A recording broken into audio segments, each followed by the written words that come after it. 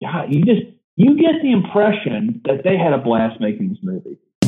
Welcome to the Crooked Table Podcast, where we discuss the world of film from a fresh angle. And now your host, Robert Yanez Jr. Welcome to the Crooked Table Podcast. This is Rob. On this show, we democratize the film criticism conversation by bringing on fans and critics alike to dig into their personal connection to a current or classic release. In this episode, we're going to be talking about Planes, Trains, and Automobiles, the 1987 comedy written, directed by John Hughes. I am honored to welcome back to the show Jamie Williams. Welcome back to the show. Hey, thank you for having me. This was fun. It was too long. It was almost a year. Yeah, it has. Weird. I think it was like April when we talked about Man on the Moon. It does feel like it's been a while. A lot has happened since then. So well, you know what kills me about that is that we literally did the Man on the Moon discussion, and like I really like the show, and because I'm an egomaniac, I will actually listen back to it sometimes. I go, man, Robert did a great job, and my fat ass was tolerable. But what amazes me is like you recorded that like at the end of April. And then I think you post like 3 weeks later because like you like to bang them out and like put them out, quickly in a good pace. And I look at it, and right when you posted yours, I look up and see the nostalgia that Doug Walker did a Man on the Moon episode out of nowhere. I was like, what? Like, was something in the water that all made us want to talk about Man on the Moon? It was so weird. It was so random.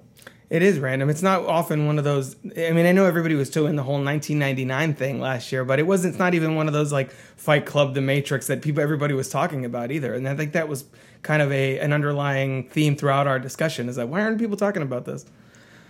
Yeah. I mean, like, it's just like, yeah, we picked something random. Like, I wouldn't say obscure because that was a pretty big release at Christmas.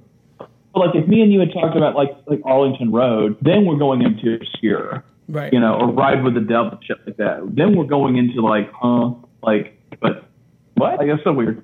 Yeah, that's so funny. So as I mentioned, we're going to talk about Planes, Trains, and Automobiles this episode. So before we get into the movie, I thought maybe it would make sense to talk a little bit about John Hughes and his filmography. So what is your experience with John Hughes? Like, what was the first movie of his that you saw, and how did you kind of fall into his oeuvre, I guess, as it were? I don't really know what the first one I saw was, but it was one thing where I reached adolescence around the time the internet really rearing its head in the mid-'90s and started looking at filmmakers, and John Hughes was so somehow I got bumped into, I looked up Found Hughes, and I'd seen certain titles, and it's that fun thing of like going to the video store and roaming around, which is something I miss, and I envy those people who still have video stores in their area, and there's a few out there. I just discovered a lot of his titles, and they spoke to me like a lot of teenage kids. It's just something about him for this guy who at the time was in his mid-30s and an ex-marketing executive who turned into a screenwriter / producer director. There was something about him that just spoke to kids of that moment that can't be replicated and will never again. And like Breakfast Club, it spoke to me, man. Like I really love Breakfast Club, and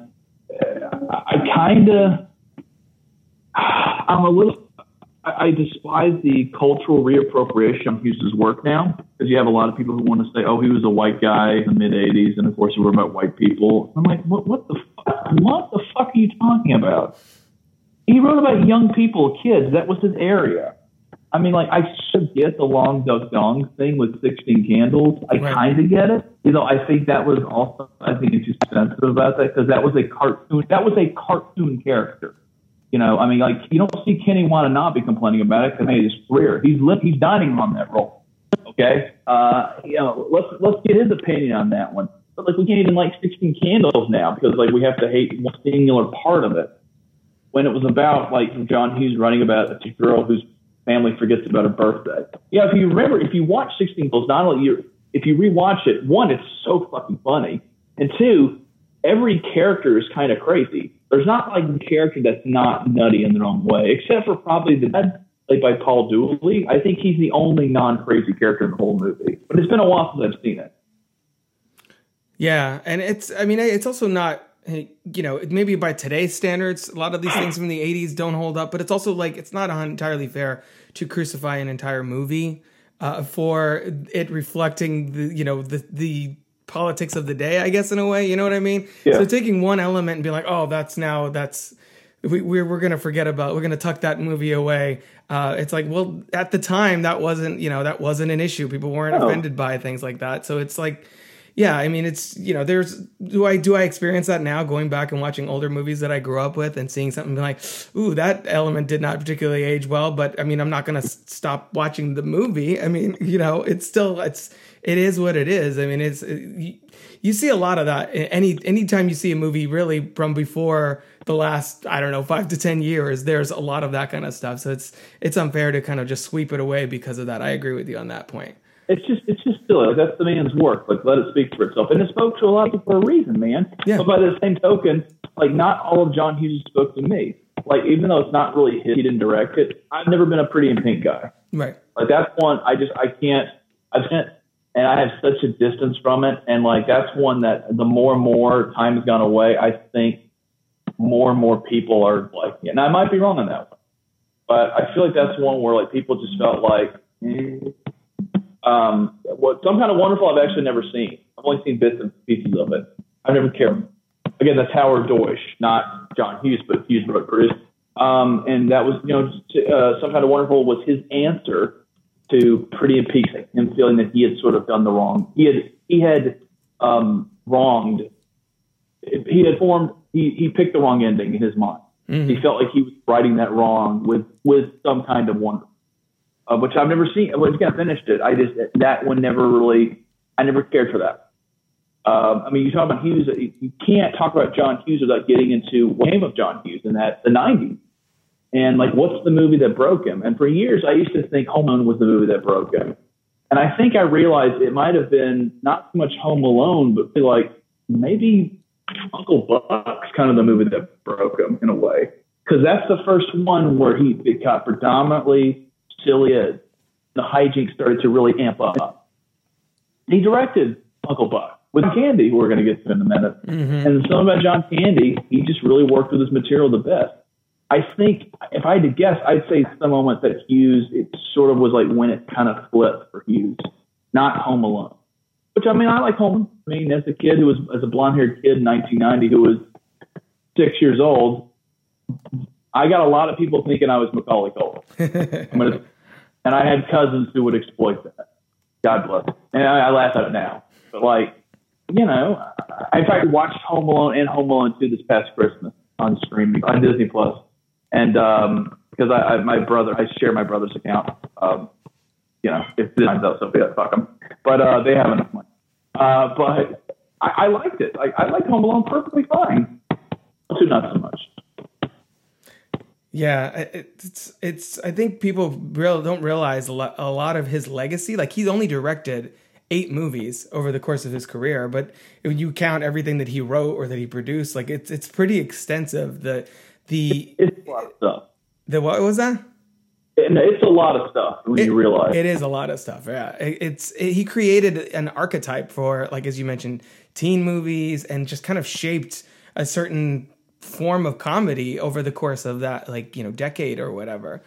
In the same way that the Farrelly brothers did in the 90s, like the moment, like with Something About Mary, although their formula already started with Dumb and Dumber into great success, Something About Mary was the next 10 years, maybe not 10 years, but a good 5 years was the formula comedies were made for. If that was, everyone was trying to strive for Something About Mary, to the point where, the next year they made American Pie. It was, the next Something About Mary. Mm-hmm. That's okay.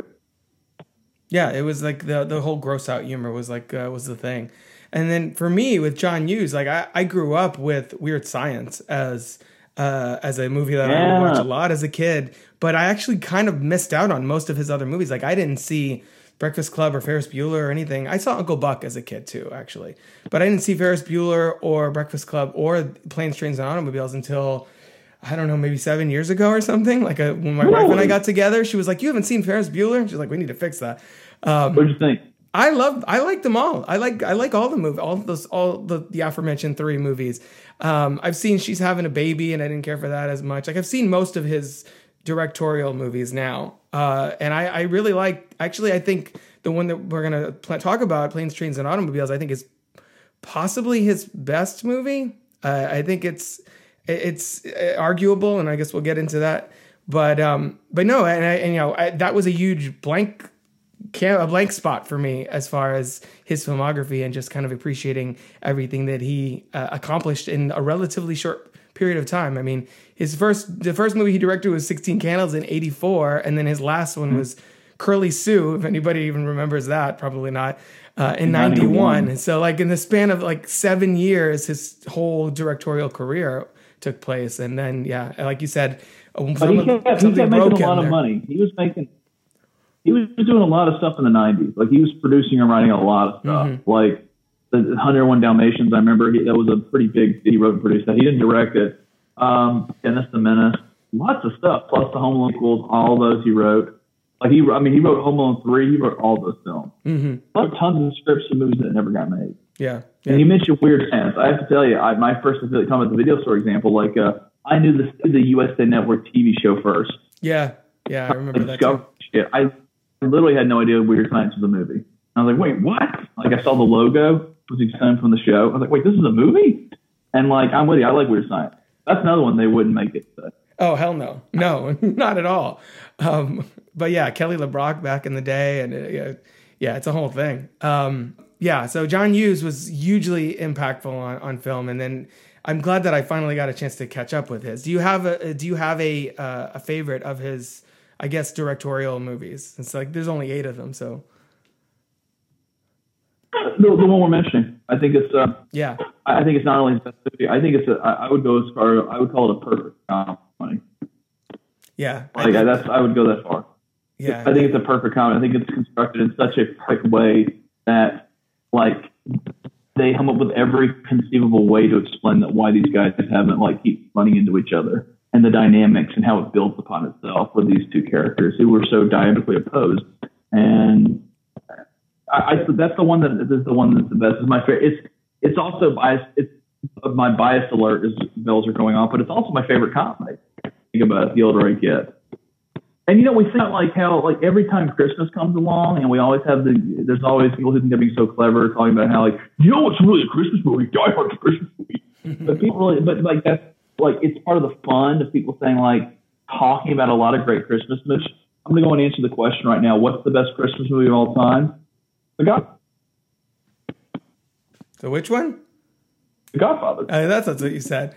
Okay. Yeah, The Godfather. I mean, they're just eating Christmas, so that counts. So The Godfather. Technically. That's the question. I mean, top that. I would tell somebody.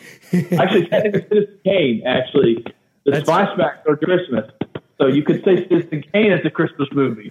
Yeah. So you could one up me on that one, actually. I never really, I think people's definition of Christmas movie is very loose. Right. I mean, I always feel like for it to be a Christmas movie, I feel like it has to be about Christmas. It has to be essential to the plot, True. But, Die Hard has nothing to do with, like, Christmas, like, what does that have to do with Die Hard? Right. It's incidental that it happens to be Christmas time. It is so incidental. Yeah. Same thing with Lethal Weapon. With Shane Black's whole filmography. Oh, that dude loves Christmas. Yeah, that's people's Christmas movie list. He loves Christmas. Like, I'd be shocked. Like, I haven't seen The Predator, but I've seen that The Predator is set during Christmas. Is it? I forget because that movie was very forgettable, to be honest. So that's a knock against The Predator. It might be. I do like Kiss Kiss Bang Bang and things like that, and that is also a Christmas movie. So that tends to be more often than not. I'm going to say yes. It probably is set at Christmas. But my point being, I'm long-winded. I apologize. Okay. We can have the fun conversation about Christmas, but Thanksgiving, it seems like there is only one movie, and it's Automobiles. And I'm probably wrong on this one, but it feels like it's the only Thanksgiving movie. And is it because they did such a great job, or just like I don't know what's the circumstances? Because nobody's really. I'm sure a few people have tried. There have been Thanksgiving movies, to be fair. But in terms of like the really great ones that everyone loves, like that's the iconic one. And that seems to be the only fucking one. Yeah. Because it's about Thanksgiving. My point stands. Yeah, no, it's true. And it's a weird statistic that I think like is in, I'm not mentioned in the movie, but apparently Thanksgiving has always been the worst time to travel in the United States. And I don't know why Christmas isn't worse. But apparently Thanksgiving is the worst. I get it. I don't know. But,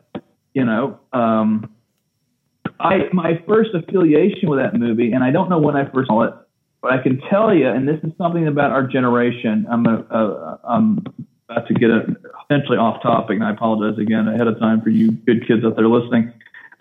It was one of those movies, the VHS recorded movie that me and you, I'm sure you had a lot of those yourself, and our generation had in general, where you take it off television and you watch it 100,000 times. So we had a copy of Trains and Automobiles from, I wish I had the tape, but I remember when it was. It was from the USA Network on Thanksgiving Day, 1996. It had all the commercials on it. And I remember because I said Thanksgiving from USA Network. And I know it's 1996 because they had commercials for Space Jam. Nice. That one's it. So so that's how I know. And we had that tape, and we would we would just play that. We wouldn't even rent it. Why bother? We got the tape from TV. Yeah. Although you're really missing, one of the funniest scenes in the movie, obviously, on the version. But that was where I first that had to have been one of the first times I'd seen it. And I don't know, it was that movie that you kind of went back to. And that's that movie that I always find myself going back to every Thanksgiving. At some point, I watched it. To the point where there's a wonderful movie theater, I'm going to point now, in New Orleans, down here, called Britannia Movie Theater, which is an old school movie palace. It is amazing. And they were supposed to play Planes and Automobiles on a Sunday morning. And unfortunately, there was a rights issue last second. So my brother and I walk in Sunday morning at 9 a.m. ready to play Trains and Automobiles, and the owners were lovely people, said, sorry guys, we had a dispute with Paramount, can't play it. So we missed out this year. But I missed out on seeing it on the big screen. I would love to see that in a big screen with an audience. Yeah, I've never seen it on the big screen either.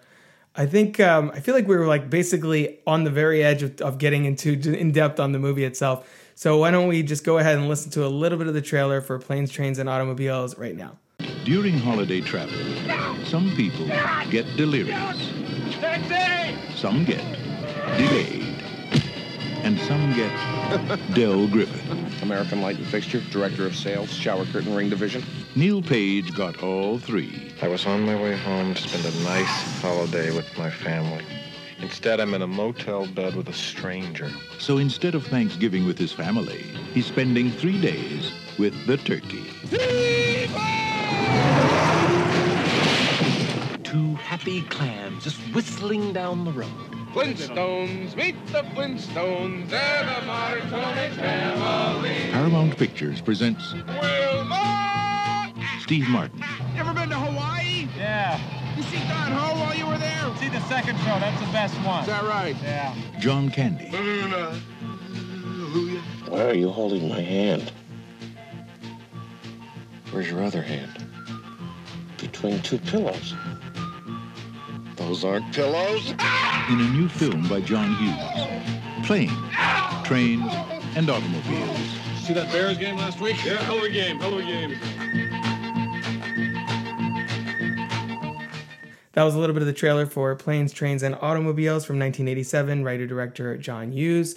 So, Jamie, you mentioned this is your favorite comedy. I'm assuming that's why you wanted to talk about it. So what do you think about this film makes it so special, I guess? I think we kind of skated on that a little, but let's get a little full in depth on that. It was a movie that my dad and I would watch all the time, and there's that bonding experience of liking stuff Dad likes.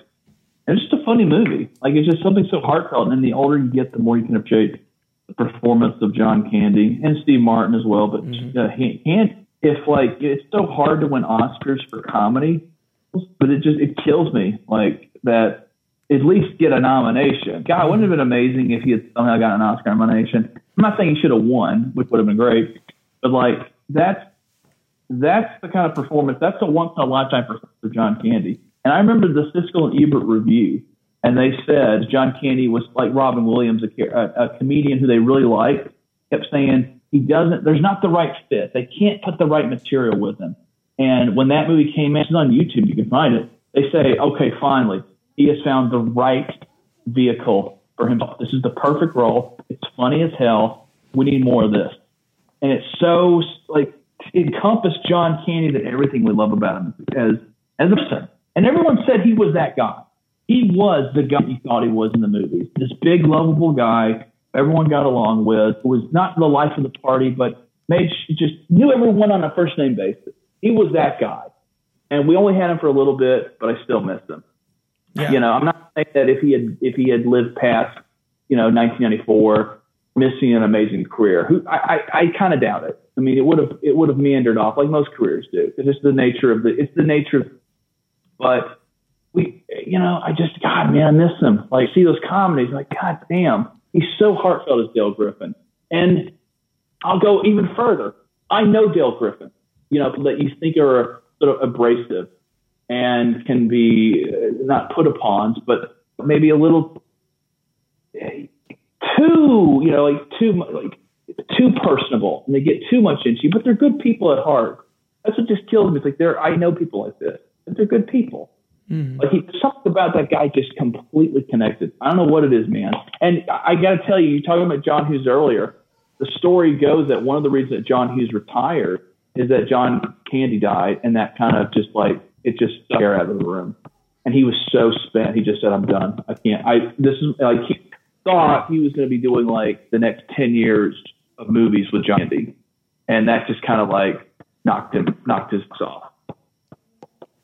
Yeah, I do think that was probably a factor in it. And I think in the Ebert, the Siskel and Ebert review, they even say something about how both Steve Martin and John Candy in this movie, they're basically just kind of they're embodying like themselves, like their personas, and they're so I feel like you see both of them at their best in this movie. Like, I feel like for both actors, I feel like this is probably one of their best performances. And I believe, if I'm not mistaken, that Steve Martin has even said that this was one of his favorite films that he's ever made, and one of the ones one of his most proud of. He said it's his favorite. Yeah, he said it's his favorite of the product, the way the product turned out, and just making it.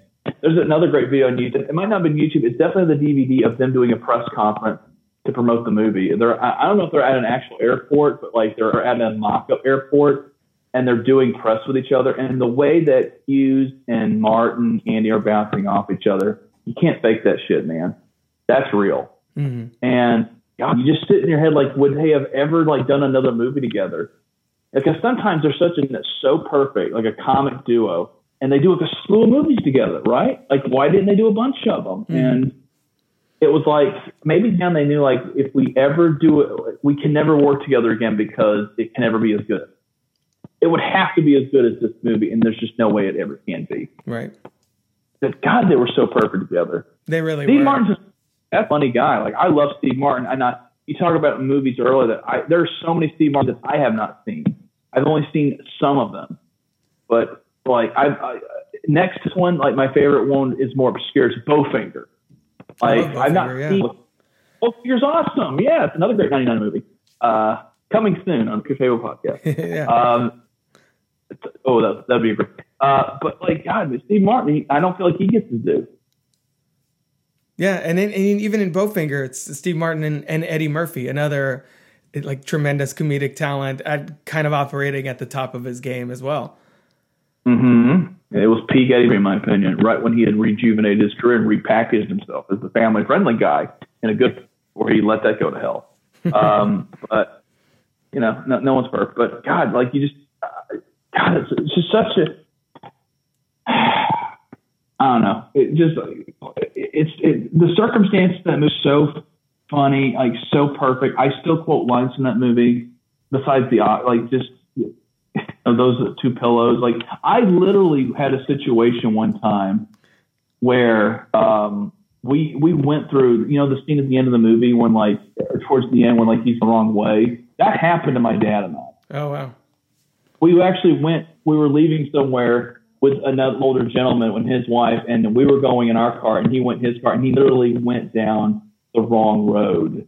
And my dad gunned it, and we're waving at him. When it finally got over, I looked at my dad and said, "You're going the wrong way." And what? We started quoting the movie. It's just that personal thing. I remember Dad to this day says he has never scream louder in laughter at any line of any movie is during that scene. And when they go, "You're going the wrong way," and Neil rolls the thing down. He goes, "What? You're going the way." He looks over at Dale and goes, "He said going the wrong way." "What? Oh, he's drunk. How would he know where we're going?" Steve Martin says, "Yeah, how would he know?" I'm laughing now. It's so goddamn funny. That whole scene, by the way, talking about perfect comedy, the moment scene starts with them in the rental car to the ending where, the thing catches on fire. That's not 10 minutes, is it? It might be about 10 minutes, but that is absolutely the way you keep building, just not the tensions, but you just one-upping yourself in terms of the comedy. It just gets funnier and funnier and funnier, like to the point where, like, for years, my avatar on Facebook was John Candy Devil Suit. And I actually was such a dork, I put file photo underneath it. Nice. Very stupid. I feel like that's also the moment that the comedy gets probably the broadest, because it does have the devil suit, the skeletons. They're like, oh my God, funny. But yeah, I mean, like, oh God, shit. I kind of like, it's one of those movies that you, like, we're talking about it late, but like, you kind of want people to see it for themselves. Like, you don't want to give it all away. But if you're looking at this, you have seen it, right? Exactly. You've seen it. I mean, hopefully you have. I hate when people say spoiler alert. Like, the movie's like 35 years old, or 32 years old now. So, like, you've seen it by now. Exactly. Yeah, I mean, God, I think it's a perfect comedy. Like, I just don't think that Hughes has ever been better. Like, that was like that. And it was his first adult bearing movie too. I was gonna say that. I think it's after a string of all teen movies, pretty much. I'm looking at, because I have his filmography up. It's like 16 Candles, Breakfast Club, Weird Science, even some of the ones that he wrote or produced, and like Pretty in Pink and things like that. Like, yeah. It was the first one that focused entirely adult perspective. Like, you could say, like, a European Vacation, which he did write and produce, and was right. That was. I mean, it's weird that, like, a writer producer was his series. You never think of the vacation movies as Harold Ramis's movies, even though Harold Ramis made the first one. He's one of the reasons. I'm not even a big vacation guy personally. Yeah, but why that movie works for a lot of people is Harold Ramis. Not take away from Chevy anybody, but. Yeah, it was the first one where John Hughes went into adult territory, and it seemed so perfect for him. I don't know, maybe She's Having a Baby not doing well kind of broke him. Excuse me, because like the very next movie is Uncle Buck, where it's an adult, but it's mostly a kid's movie. It's kids. It's like, and he started amping it up for the kids. That's why I always think Uncle Buck might have been the one that kind of ruined him, not Home Alone. Because he didn't produce Home Alone. Oh, yeah, I mean, he didn't direct Home Alone, Chris Columbus. Right. Yeah, that's more of Chris Columbus's movie than John Hughes's, respectfully. Yeah, I think I think you just have this pitch perfect script matched with these two comedic powerhouses, and I don't know, it's just something about their persona of Steve Martin being the sort of like high strung, like irritable, lashing out, sort of seething guy, and kind of a bit of a curmudgeon, and then John Candy just being like warmth and warm and obnoxious and loud, but with a good heart. Like, I don't know. It's like the classic kind of Odd Couple thing, I guess. Yeah, and the ultimate salesman, the guy who could sell ice cones to Eskimos. Like, you could totally agree that great montage of him selling those, the shower curtain ring, a bunch of people, and him like fucking doing it like $100 or something. Like, oh my God. Which I was going to. I was thinking about this the other day because we were getting ready for this podcast. I was thinking, is that an occupation? Was that ever a real occupation? Oh, the shower ring salesman? Yeah, was that a real thing? Like, I was thinking about that because, when we moved into our apartment, we had to buy a shower curtain ring. It's like, 8-9 months ago. And it just made me sit there thinking, like, wait, who would sell this shit? Like, we went to Walmart and bought it. Right. Like, how does he, like, and I know it's 1987 and I mentioned disbelief, but I wonder, like, was that actually an actual occupation at some point? Or am I just a gullible idiot, which is probably the latter? Thinking that was a real thing. It feels like a real movie job, but then again, he does say that he does say that he works for a larger company and as a salesman for the shower ring division or whatever. So that's right. Yes. I guess in today's like corporate run world, then maybe you'd have to sell it wholesale to different stores to carry it so that the Walmart would carry it in stock, your brand of shower curtain ring or something. I don't know, but it's the perfect sort of movie comedy job that sounds realistic enough, but also just ridiculous enough as well. Because Neil is a madman. He's an executive. He's a marketing executive. Yeah, exactly. In the 80s, and it has the often forgot about post-credit sequence where he still can't make up his mind about what to fucking fix. The 3 designs, and he's still sitting there. Have you seen that scene? Mm-hmm. Yeah. Yeah, it's like a weird, like, what? Like, that's a weird, like, way to end it. Your heart is lit, you're in awe moment, and then has that bit, if you stay during the credit, and you're like, what? That's a weird one. Well, Ferris Bueller, I mean, it was like the progenitor of the whole thing. So I guess John Hughes sort of, popularized at least the post-credit scene long before Marvel and everyone feels like they have to have one. Yeah, I mean, like, him and Joe Dante were the two ones that made. I remember some of the early Joe Dante. The Howling had a post-credit sequence, if I remember correctly. Those are fun. Like, not requirements, but yeah. I mean, they're part of the fun experience of the Marvel movies, which they are just filler movies. They're not real movies. Sorry, film Twitter. They're not real movies. But they're fun. It's part of the experience. You sit there and wait for extra scene, part of the experience that you go into expect. But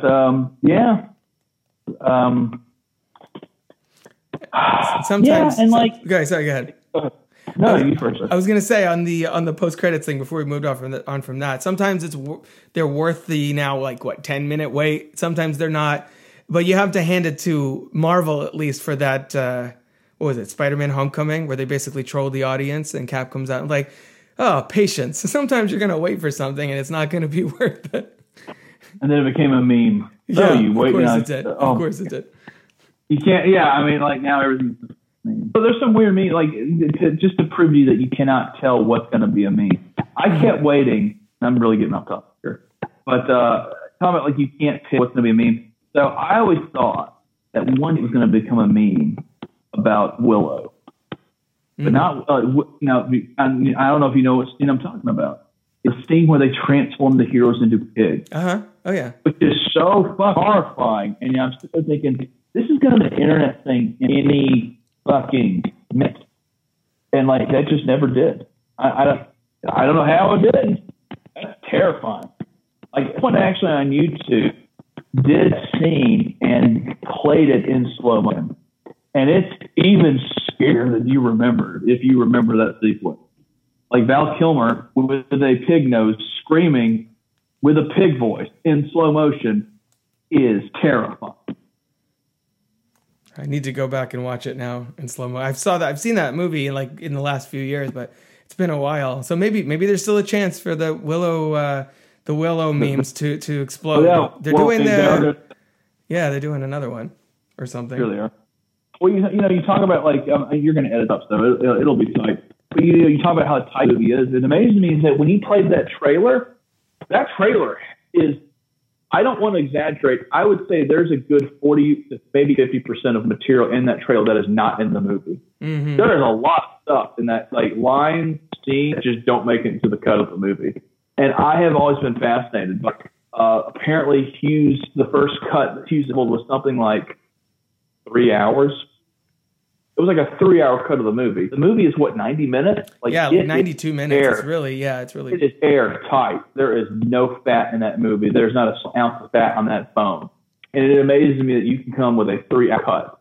And, they did the Breakfast Club on Criterion. And he had he's had his rough cuts on Betamax tapes for years that his family have just held in their possession bathroom. And I keep waiting for someone. That's another one why I feel like Criterion should do Planes, Trains, and Automobiles. I get the importance of doing Breakfast Club. It's a commercial decision to do that. Mm-hmm. But where's Planes, Trains, man? I heard a rumor that Ferris Bueller is actually going to get a Criterion release. I'm like, I could see that. Yeah. Like, I would put all of John Hughes' movies as Criterion release, obviously. But, like, I could see you can make the argument like Ferris Bueller should be like a Criterion release. Yeah. Well, then I feel if after Breakfast Club and Ferris Bueller, this would be at the very least the next up at that point. Yeah, I mean, like, and I didn't even like buy the Breakfast Club Blu-ray. Like, I'm not going to say this, but like, I went on YouTube, someone posted the deleted scenes from the Breakfast Club from the Blu-ray, and even deleted scenes that I've heard about for years that are still on that Blu-ray. I don't know why they aren't on there. Like the stuff that they shot and cut out. Apparently, that was Hughes' style. The Breakfast Club was an old one where there was like an insanely long cut, and he cut that thing down to the bone, and it works perfectly. But like, yeah, just rewatch the trailer, man. Tons of lines, and of course, you know, if you've seen the TV version, you know the one scene that we definitely know is in existence. Them having dinner on the airline, which was cut for time. Which is a perfectly funny scene. Yeah, I think I feel like we should just kind of go back and forth with some of our favorite scenes from the movie, because we talked about the dynamic between the two of them. We talked about the performances. There's also a lot of really great cameos and character actors that show up in this movie that I realized this time. And you have Michael McKean as the cop that pulls him over, and Ben Stein early on. I was going to say Ben Stein is the one that immediately comes to mind. Yeah. Kevin Bacon is the one that beats Steve Martin to the cab. A lot of Hughes regular players, basically. I wonder how the Kevin Bacon thing came, because in my head, and they've never clarified what happened with that. So he had Planes, Trains, and Automobiles first, I think. I've heard different stories. I've heard some people say he made She's Having a Baby first, and then Planes, Trains, and Automobiles came together so fast it actually was shot, done, and that was like supposedly She's Having a Baby was sitting on a shelf for like a year before Paramount Fox put it out. Like, that was not a movie that they wanted to put out for whatever reason. I like that movie perfectly fine. That's the one that apparently meant the most to him personally. But supposedly the story goes that like Kevin Bacon worked with, like, he did She's Having a Baby first, and then he said, hey man, if you ever want me for anything else ever again, call me. I'll totally show up. And he says, as a matter of fact, I have. And that's how that's seen. And like, he only shot it for a day, just came in, got in and out. And it's a memorable moment that we all think about, is that the wordless chase with Steve Martin.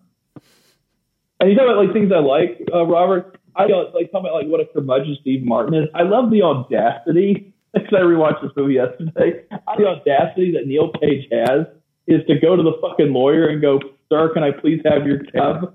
Like, fuck you. He got it. He's got the right to haggle you in that case. And he's like, I hope you have a good, happy holiday. Well, this will help, Yeah. Like, dude, like, you're a douchebagger for having him do that. Like, maybe he had somewhere to go. Like, you don't know. Like, fuck you, man. You should have just listened to your pal. Remember, his friend says, come with me. Like, he was going to go with He's like, you're never going to make the 6. Yeah. That's right. He says, you're never, and he says, look, I'm going out at 8. Hang out with me in the office. It'll be later. We'll get a beer. We'll hang out, and we'll actually make it. Oh, no, I promised my wife I'd get to there. I get that logic. You want to don't piss off the wife. I get that. But you also have to tell your wife, honey, it's horrible. I'm going to make... You see that shot where he's in the long line and he tilts his head over. This dude is not getting there. It's an act of God. He even got there on time somehow, and he still missed his flight. Like, oh my God. The ball's on Neil Page, which I think tells you about the character. I think that tells you he just thinks that he could just, pay his way out of anything. Like, he's a smart guy. He's a businessman. He's college educated. He has gotten to that position for a reason. He's not there for just no fucking reason. Right. He's some talentless schmuck. Well, and there's plenty of people who fail obviously, but Neil Page is not one of them. And it just speaks so well to his character, the way he was able, thought he could just, this was okay to do that, was to go to a guy who just got a cab and say, no, give me your cab, or that is the good of your heart. But it also speaks to Dale Griffin, who was street smart. He could just see a moment, pack the thing, and out, he's gone. And he doesn't think a thing of it. Hey, it was his cab. It didn't matter. Yeah. Because, remember, that's one of my other favorite shots, where they recreate the door he's like playing in his mind, and like he sees Neil, and he's like the door recreated next to him. I love that. It's a funny image. Like, I know I like this. It's very high volume to those characters. Yeah. Very, very funny stuff. Yeah, there's a certain element of their dynamic too that I think is a little bit of a class conflict, whereas between. I mean, not even a little bit of an element. It's as revealed by the end when you find out what Del's real situation is. I think it's very much that one person has kind of everything that they've worked hard for, yeah, but that it kind of has a certain level of comfort and therefore entitledness, and the other one is scrappy and street smart and thinks on his feet and is like, oh, I'm going to say that these are the famous earrings of so and I'm going to like get some money together so we can get out of here, or I'm going to react quickly in a situation and call the motel because I know that this is the way this is going to, I've seen how this situation plays out. And I think that's interesting to see how they each react to any given situation. It's really telling. At the end of they're having the scene where they break it, they do a little mini bar, and he sits there and he goes, when I'm dead and buried, the only thing that's ever going to be people going to ever remember me by are some rings on a shower. But that's my legacy. Right. There's really poignancy to that. You remember Steve Martin first takes a shower and he looks up and he sees the rings and he just kind of nods, says, all right, nodding before they get into their comic situation. It's kind of like a nod of respect, like, okay. But this guy works for a living. Yeah, he has the other line that is echoed in the montage in the movie when Dale starts to Neil connects the dots because I'm afraid I've been away too home for long. He just shoots off. I haven't been home in years. Mm-hmm. And you said they don't even have. And he says, "I don't have a home." Does he literally not have a home? And maybe he doesn't. Some people are just like he just can't go back. Like his wife's been dead for 6 years, so that's 1986 to 80, 79, 80. His wife's been dead. We don't know how old he is, but his wife looks old in the picture, so you don't really know how old Neil's supposed to be, or Dale's supposed to be. So there's a certain sense of sadness, most like childless. And he has no family, just like his friends are his family, like his clientele family. He's like, what does this guy do all year long? Like, what was he going to do what was he going to do if he never met Neil? Yeah. Like, I don't know. I mean, it's like fate come together. And in my heart of hearts, I always think, and it's also like, I think like, what would it, like, you don't want to see a sequel, God no, but you see in the story that continues in your head, I think that, for the rest of their lives, those two guys are good friends. Yeah. And they keep in touch. And it does become a thing where he comes over for the holidays. And they always laugh. And they say that time they have like a couple of beers and they just laugh their ass off at like the car or the hand up his ass. Or they probably I think pillows? His wife there are several classic scenes in this movie that are like you just watch on YouTube just randomly that stand on their own as just brilliant pieces of comedic filmmaking. I mean, the thing with the car and the sting. I think the sting in the score sells it. Those aren't pillows. We'll play this right now. That sells it. It's a horror movie for like 2 seconds. But that's it. Like that's. And like you said, they're going because the story goes, Hughes was stuck in traffic. I mean, he was stuck in an airport. Not overnight for a couple of hours back during his advertising days back in the mid-late 70s. And he hadn't came up with the idea like what would have happened if I didn't get home, like if I was actually there overnight. And like that's the idea kind of came and he extrapolated that idea and it morphed into this comedy. Like where the mind comes up with these ideas. And of course, unfortunately, we can never talk to Mr. Hughes, obviously. And frankly, if Mr. Hughes was still around, I don't want to say curmudgeon, but he did not talk to people. Mm-hmm. He did not. In fact, the only commentary he ever gets for Ferris Bueller's Day Off, and it was a weird, like, how did he sign off on that? And he just did it on a lark. And it's kind of hard to find that commentary now. Like, they don't even repurpose it anymore. They don't even put it out. That's a guy I wish we could, like, hear from. Like, have him sit down and, like, give his thoughts on a movie. Like that was like, and we'll never get that perspective anymore. Like, unfortunately, his wife passed away, I think last year, his widower. Like she's gone too. So it's like even getting the perspective that like, that's one of those things where like, it was so, bare bones watching that DVD, which it was already like not insulting. That's unfair. I mean, these DVD. I have friends who used to do the DVD special features, and they said, like, look, I mean, we're working on the people have access to. We ask everybody, and a lot of them say no. And you look at one of the Planes, Trains, and Automobiles. Those aren't Pillows edition, which I hate that title, by the way. And who's on that one? It's not many people. Like, they didn't even get marked. Like, they got like Michael McKean. God, who else? Was that it? Just Michael McKean? Like, I'm blanking out. Like, who's the actress's name? I'm blanking out what her name is. I feel like myself. Layla Robbins plays Layla Robbins. Page, yeah, that's right. She gives an interview because she was the staple for. She was one of Hughes' staples for a while, famously in Planes, Trains, and Automobiles. Oh, not Ferris Bueller. I think it's literally just the two of them, and like maybe one or two people. Like, so they're working with what they have. You just can't find anybody now. We don't have that perspective anymore. It's sad because I certainly am. I'm curious. Like, I'm always fascinated by the behind the scenes of my favorite movies. Mm-hmm.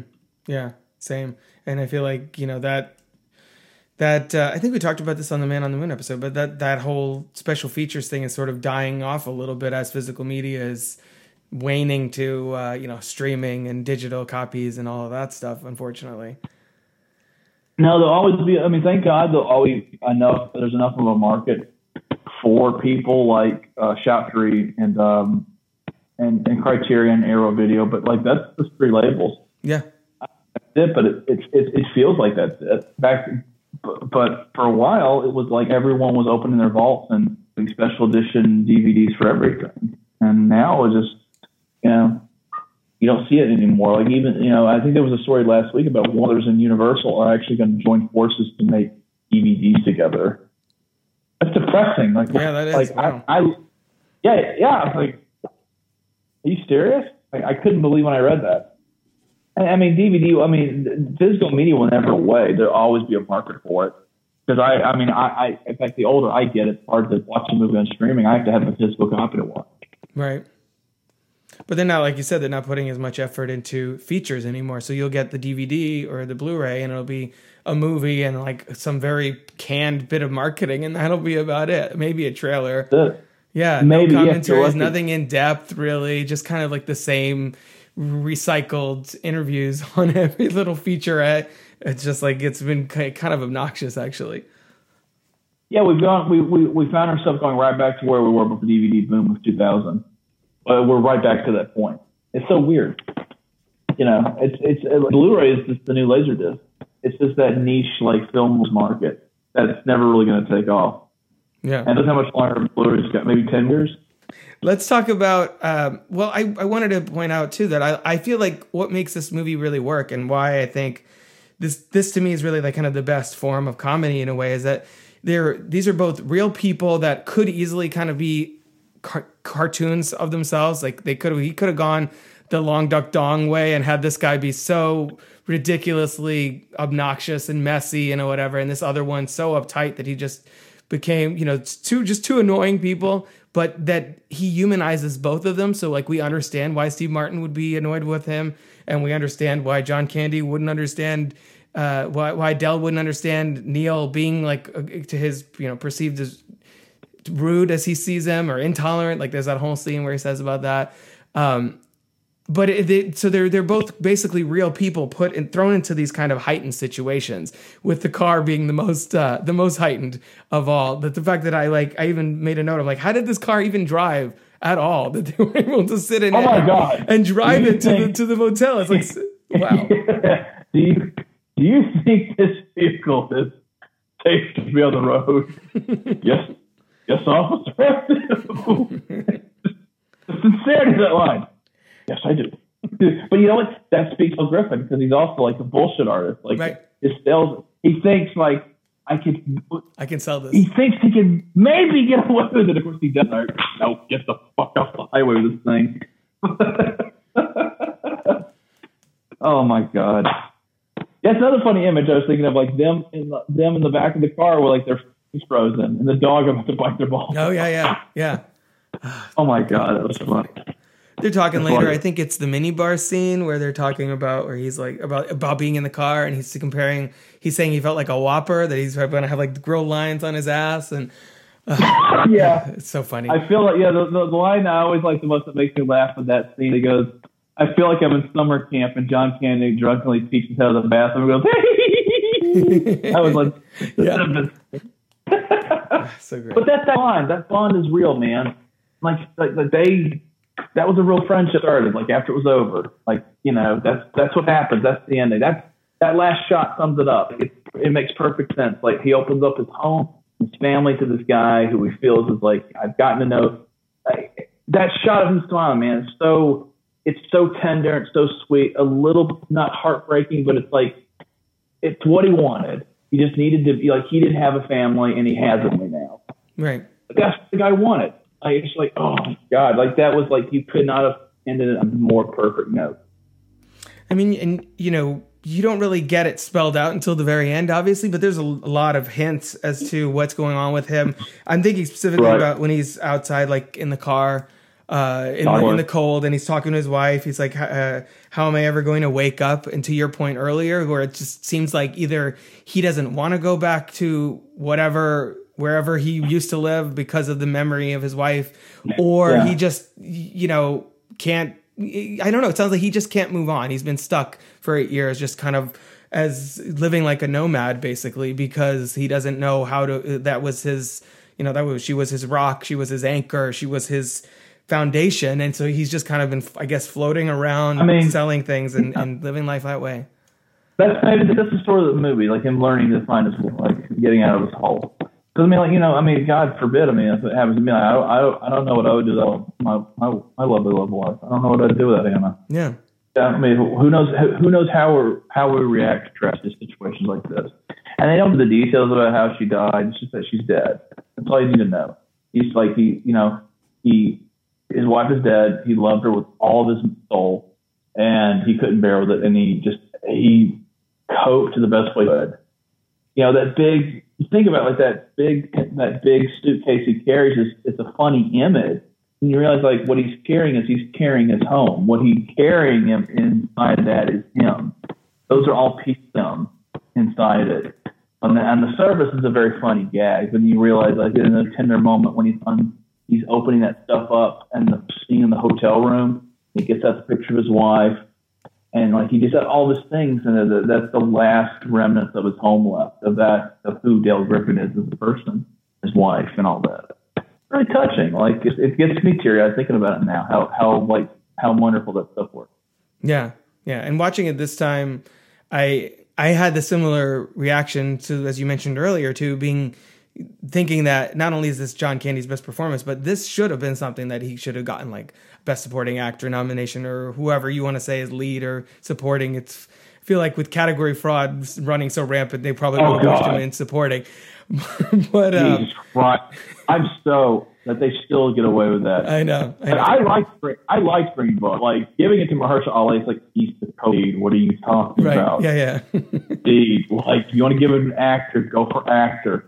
And considering how weak that field was, they gave it a fucking Rami Malek. I'm getting off topic. Yeah, no, I didn't. I don't care for Bohemian Rhapsody either. So that's. Oh, we talked about that last show. That's right. I think so. Yeah.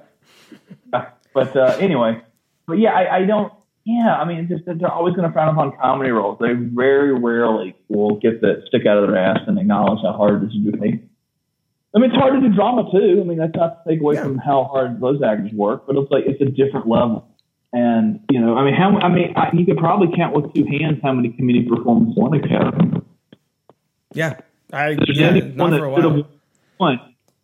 And if there's anyone that should have been, and I'm not saying win, but been nominated, should have been John Candy in Plane, Trains, and Automobiles. And hey, man, he had a very rare, wonderful, dramatic turn in JFK. It's a bit part. It's 2 scenes, but he's phenomenal in that movie. That's also one of my all-time favorite movies. And I'm not going to say that he steals JFK because that would be hyperbolic on my part, but he's one of the performances I think of movie.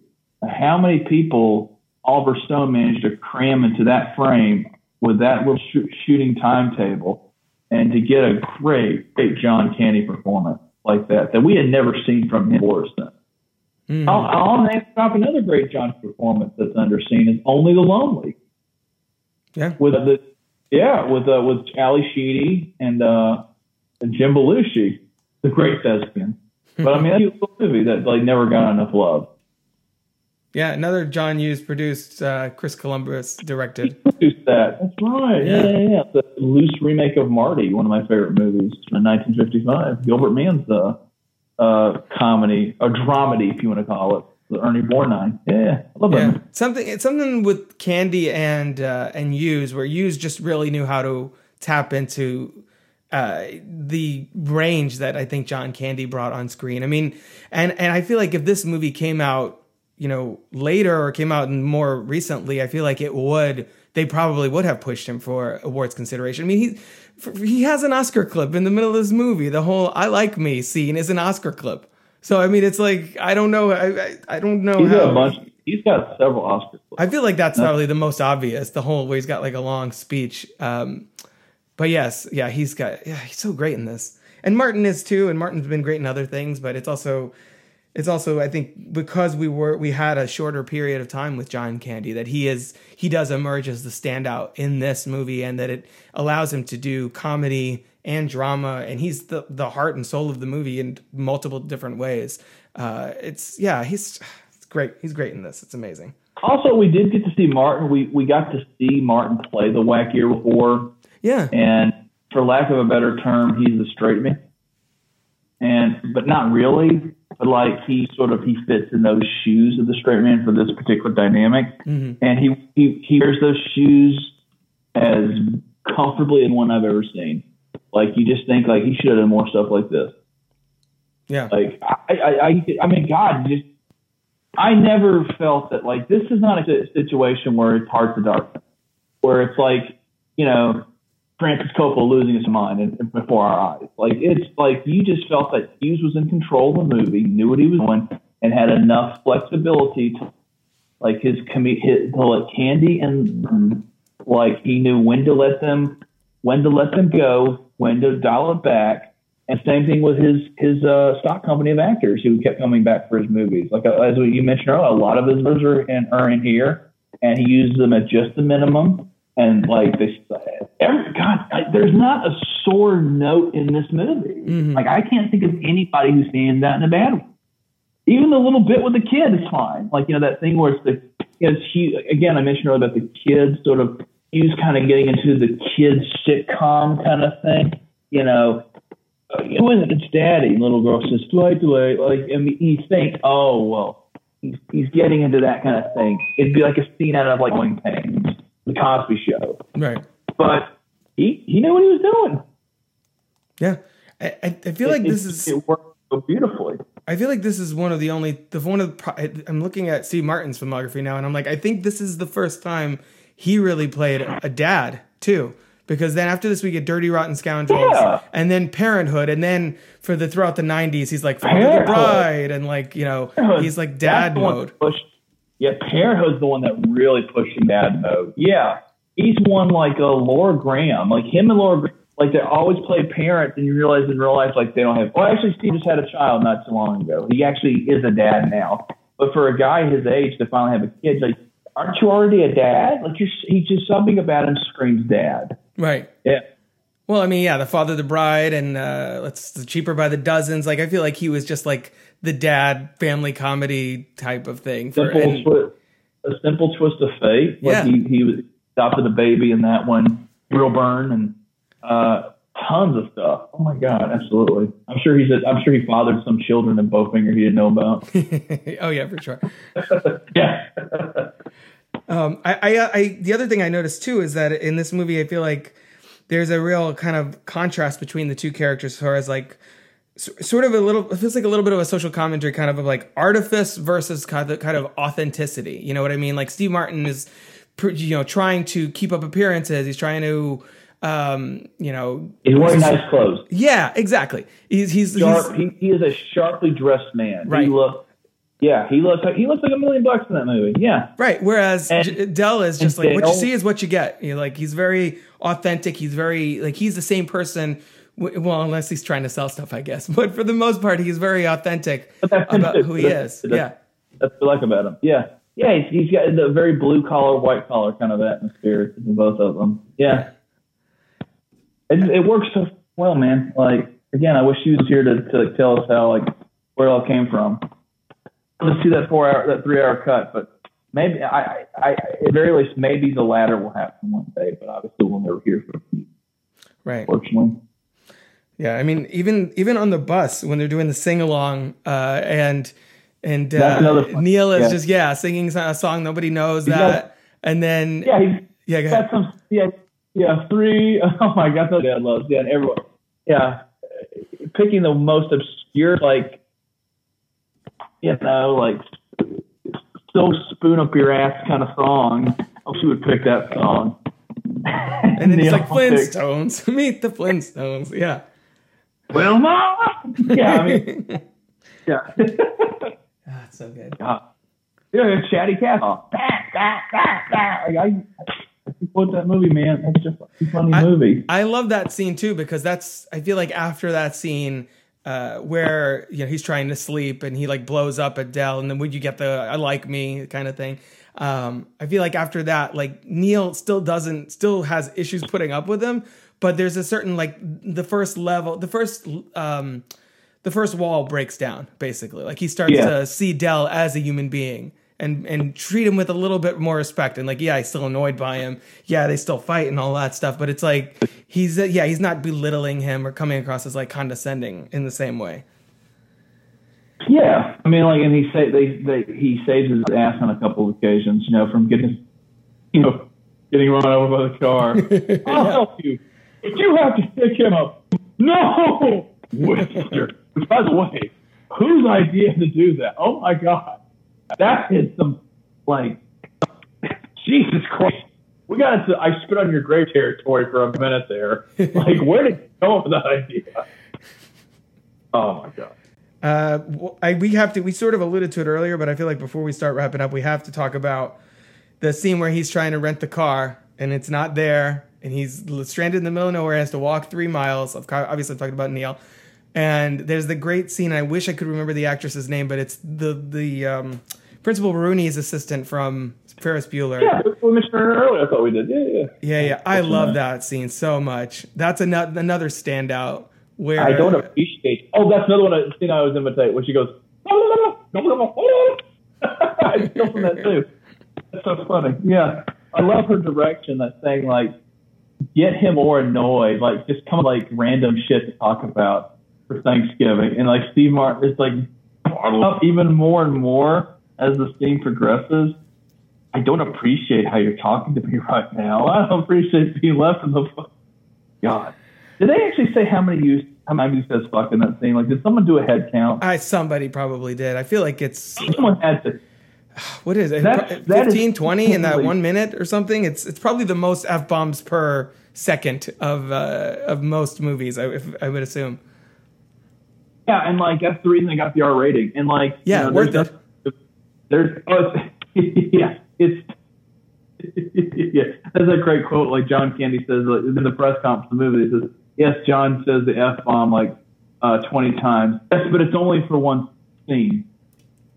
I fucked up the joke. Edie Miller gets the name.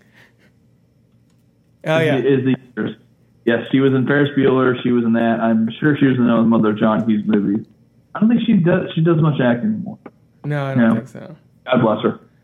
But God, that's funny. Great. Yeah. It's like, I want a fucking car and I want it right fucking now or something like that. And I fucking, there's more F-bombs that I missed in that line. But yeah, oh God. And she's like, you're fucked. she gets trusting yourself. Yeah, she gets the last laugh. Exactly. It's like, God.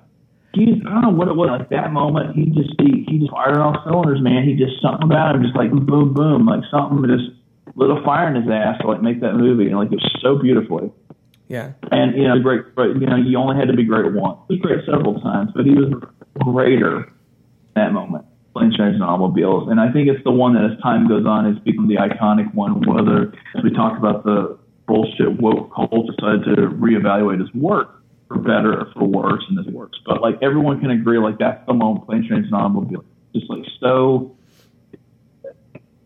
It was everything that we love about Hughes and everything that it comes encapsulated as a writer, director, producer in that moment. And it was never better or since. Like so iconic. The same way that Candy was never better. Waylon was never better. Like it brought them together in such a way. And those guys have been great for it, but like it's just that in that moment, man. And like they'll have that forever. And I think of a great line. There's a great paraphrase. There's a great line. Ray Bolter was Scarecrow in The Wizard of Oz. He talked about what was it like being this, and he said, "Well, I didn't make much money." He said, "I was paid okay on Wizard of Oz, but I didn't get any residuals for the movie." He said, "I got something better than residuals. I had immortality. I will forever be the Scarecrow in The Wizard of Oz. I will live on for ages and be any residuals ever." And I feel like that way with Martin and Candy and Planes, Trains, and Automobiles. Yeah, I 100% agree. I think it's very rare that you get that perfect combination of filmmaker and lead performers, and I think there's something transcendent particularly about this movie. Before we start wrapping up, is there anything that we haven't mentioned about Planes, Trains, and Automobiles that you want to make sure that we cover? I feel like we kind of covered everything. I'm trying to think, is there any song or anything like that? Once we got recording, I might come up on something, but I thought we kind of covered everything. Okay. Yeah, I think we covered them all. Great movie. Yeah, great movie. See it if you haven't. Hopefully, if you're listening to this, you've seen it. And if not, go watch it again. It's one of those movies that it stands up to incessant rewatches, as you mentioned, become kind of a holiday standard at this point for that reason. So definitely check that out. So Jamie Williams, if there's nothing else, can you tell people where they can find you on social media? Oh, Lord. Go on the cesspool gutter that is Twitter. Film Nerd Jamie. Listen to my rambles because Twitter is a terrible place. I'm not going to lie. I say that as someone who goes there, but it ain't good. It brings up some people. Yeah. But it's fun. It's fun in a way. It depends how much you allow yourself to be carried away by the discourse, I think, one way or another. Right. But it's all, it's fun to dip into. Don't get lost in film Twitter or any other form of Twitter because it's it's dangerous. Oh my God, you will never ever able to get out of that if you get lost. Fuck. Well, Jamie, this has been an awesome conversation about one of the best comedies ever made, I'd say, as well. We'll definitely have to have you back on at some point. I will actually, you know what? I will actually write you down as a potential for a return to Oz at some point because I think that would be a really fun conversation. Oh yeah, I'll have to rewatch that one. I feel like I'll pick something obscure. We'll find something. I think we're going to go for extras through the Heretic next time. I think really I don't think we're going to have the same conversation. That movie. Boy. Oof. I love me some John Borman, but what were you thinking, buddy? No, I'm not going to rewrite history on that one, buddy. You shit the bed. And you made my favorite movie of all time, and I not say you shit the bed. Nice. All right, well, we'll have to have that conversation next time. So thank you so much for coming on. I appreciate it, Jamie. Thank you, sir. If you're interested in joining me on the show to chat about one of your favorite films, head on over to crookedtable.com/guest. Or you can consider supporting the show at patreon.com/crookedtable. Of course, you can always find more podcasts, reviews, videos, and other movie-related goodies over at crookedtable.com. Until next time, this has been the Crooked Table Podcast, and I've been Rob. This has been a production of crookedtable.com. All rights reserved. CROOKED.